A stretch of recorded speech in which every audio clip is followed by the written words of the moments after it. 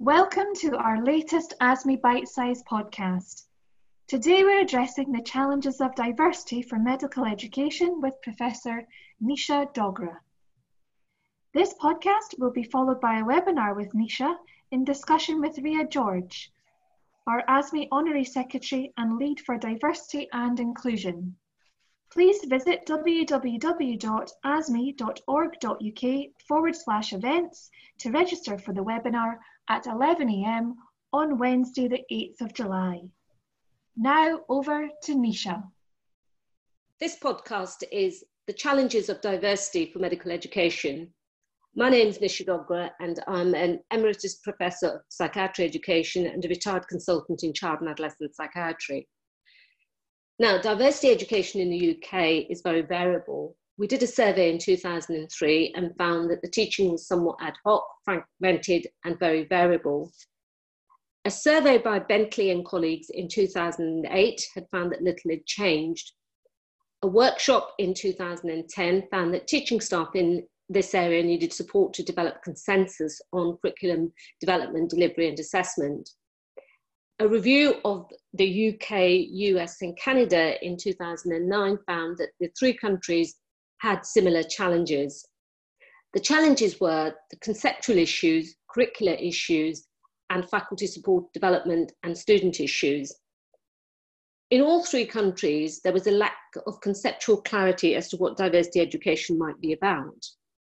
What happened was that the governing and licensing bodies offered insufficient guidance on culture and diversity, and medical schools were able to determine their own pedagogical methods, making it difficult to compare curricula and effectively measure change or progress. The philosophy of what actually constituted diversity or equality was barely made explicit. In terms of curricular issues, governing bodies were quite clear about the inclusion of cultural diversity, but there wasn't a huge amount of clarity about what it might mean. And there's also a split between what policy asks and what actually happens in practice. At different schools, there was huge variability with what's taught and the methods used to teach it. And programme reviews indicated that it was happening more, but it wasn't always clear of where it was happening, when it was happening, and how it was happening, and whether it actually made a difference to the way that medical students were practicing their clinical work.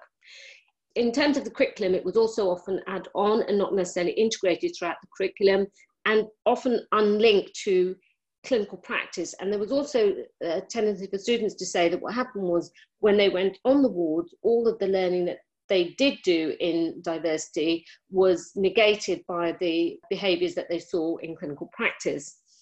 There's also still a tendency to emphasise teaching about different or other cultures as though there's a them and us, setting up probably not a very healthy way of looking at diversity and then thinking about culture. Dominant discourse is usually about students gaining expertise about other cultures, wanting certainty where it may not exist. And what we have found in surveys of teachers is that this is also true for teachers, that they often want certainty. They want to be able to tell students exactly what they need to know. And both students and staff may find it very difficult to sit with uncertainty and understand that with diversity, uncertainty is very hard to predict, and often there are dangers when you start predicting it, because what you do is make assumptions rather than checking out what's really important to the person that you might be dealing with. One of the issues is about faculty support and development. Medical educators may not recognise how their own underlying beliefs about approaches in education and diversity itself influence the choices they make regarding course development. And I think this is very prevalent at the moment when people are talking about decolonising the curriculum. The assumption with which curriculum are designed isn't often reflected on. People don't often think about, well, actually my particular worldview is gearing me towards pushing the curriculum in a particular way. Even staff who are aware of these things may be concerned about how to incorporate diversity into their teaching. And I think one of the difficulties we do have, particularly with social media these days, is that it's really, really difficult for people to make not acceptable mistakes, but make errors when they're trying things out, because there's such a risk of that getting shared and you being made to look like a complete fool, when actually we forget that some of the intent behind wanting to learn means that we are going to make mistakes, and I'm not sure that we've got this quite right. One of the things that we do know is that unless these issues are addressed within faculty, you're never really going to incorporate diversity into the medical curriculum design. And I think it's interesting that we still have very little on medical curricula that actually show where and how diversity and equality and inclusion are incorporated and in what way that is done. A survey of teacher needs in about 2014 looked at 1,100 teachers across 14 partner countries in Europe, and significant needs were identified. And one of the things that came out of this study was that the findings are consistent with other studies that faculty development in this area is largely unaddressed. What we do have is we do have some evidence that simple training in a workshop can change the way that people understand diversity and feel more confident about incorporating it into their practice. So the example I've used on the slide is one of a workshop we had on mentorship. And one of the things that we were looking at is how culture and diversity of the teacher may influence the way that they mentor students. And as the slide shows, there was some improvement post-workshop that people felt more confident. The problem, of course, is that whilst they may feel more confident, that's not necessarily borne out in practice, and we haven't got enough good quality research to show how change is maintained and if it is maintained in practice and whether the confidence is justified. One of the things we know is that without faculty development, we're unlikely to get the buy-in needed to integrate and embed diversity and inclusion throughout the curriculum, and particularly the continuity between the preclinical and the clinical phases.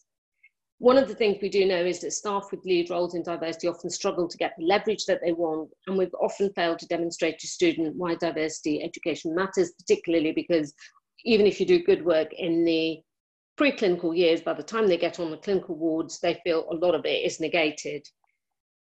Another challenge is that a recent review of research into fairness in medical education found that research often looks at individual factors such as gender, ethnicity, and we know that people are obviously intersectional, people have got lots of factors that relate to them. So looking at single factors doesn't necessarily give us a true picture. We also know that the research tends to look at a single policy, so it look at, for example, selection or examination, but not systems as a whole. So you might have a very good selection policy that does deal with equality and diversity very fairly and inclusion, but then you've got an examination system which may completely miss the point, or vice versa. What we found in the review was that increasing the number of minority students in itself is unlikely to create change if the organisational cultures aren't challenged. And there are very few systems in place for challenging existing cultures about how the way things are done, how they're done. And often individuals will be asked to raise issues and may not feel that they've got the confidence or the support to do so. One of the other things that students in the focus groups talked about was the need to educate the public about sexism, racism, disability discrimination, and so on, because they felt that even if their schools taught them in, the public were often making unfair requests to see a particular kind of doctor.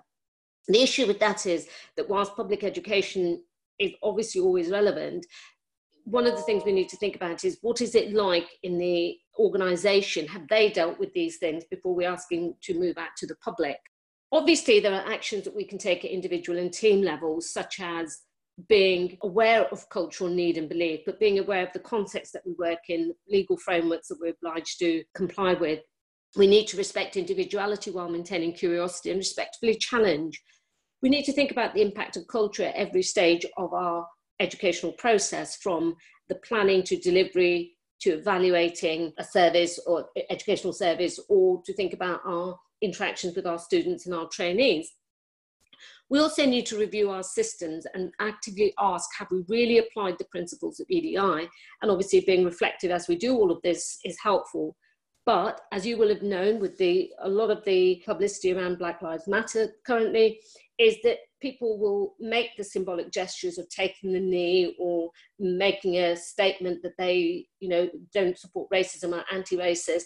But actually, one of the difficulties is that though these things are important, they themselves are not enough. We need to do more. And one of the arguments I would make is that very few organisations have a clear policy with a specific strategy about EDI in ways that is transparent, and the body of that organisation can agree and understand where their organisation is going. So I think we need to address the challenges by having very, very specific strategies. You need to have a clear strategic aim and context. And for example, you might say you collect data re diversity factors, including ethnicity, and you use that to inform something like membership services or inclusion or development of members for particular roles. Then you need to have very specific goals to meet that strategic aim. So, for example, if you're going to collect, say that your strategic aim is to collect diversity data, then you need to say what data it is that you're collecting and how you're defining it and how it's going to be used. And then you need to be very clear by saying, how are those goals going to be met? So are you going to meet the goals through which process? Because unless you're very clear about how the goals are met, it's a goal that doesn't really have necessarily an outcome. And then you need to be clear that when you said what the goal is, how it's going to be met, how are you going to be able to demonstrate that the goal has been met? To make sure that it does happen, because lots of organisations will say, well, we aim to do this. Where is the time frame and where is the accountability and the identification of who's responsible for the delivery? I think there are huge challenges to making EDI integral to all our roles, and particularly in medical education. I think one of the things that we need to be thinking about and discussing in a way that's open and transparent, but may make us uncomfortable because actually we will reveal errors when we do so, is to think about how do we think about equality, diversity and inclusion for every role that we take in our educational capacity. I'd argue that actually our educational roles are related to all other aspects of our lives because we're influenced by all these other factors. And so we really need to think about how is it that we can address the challenges of EDI, because to date, what we know is that whatever our good intentions have been, they've produced very little in terms of outcomes of change where we have got a system that is truly equal, diverse or inclusive. So in summary, I'd like to say that I think our perspectives are very, very much coloured by our own cultures and experiences, so influence most, if not all, of what we do. So we need to think very clearly about every interaction we have, whether that's in person or with a policy or with a document or with a curriculum, every interaction we have in person and in our systems to address this possibility. And we need to be thinking at every stage, am I being honest about addressing the factors that may mean that somebody else will perceive this being as unequal, not thinking about perspectives, a broad range of perspectives, and actually be exclusive or not inclusive. Thank you.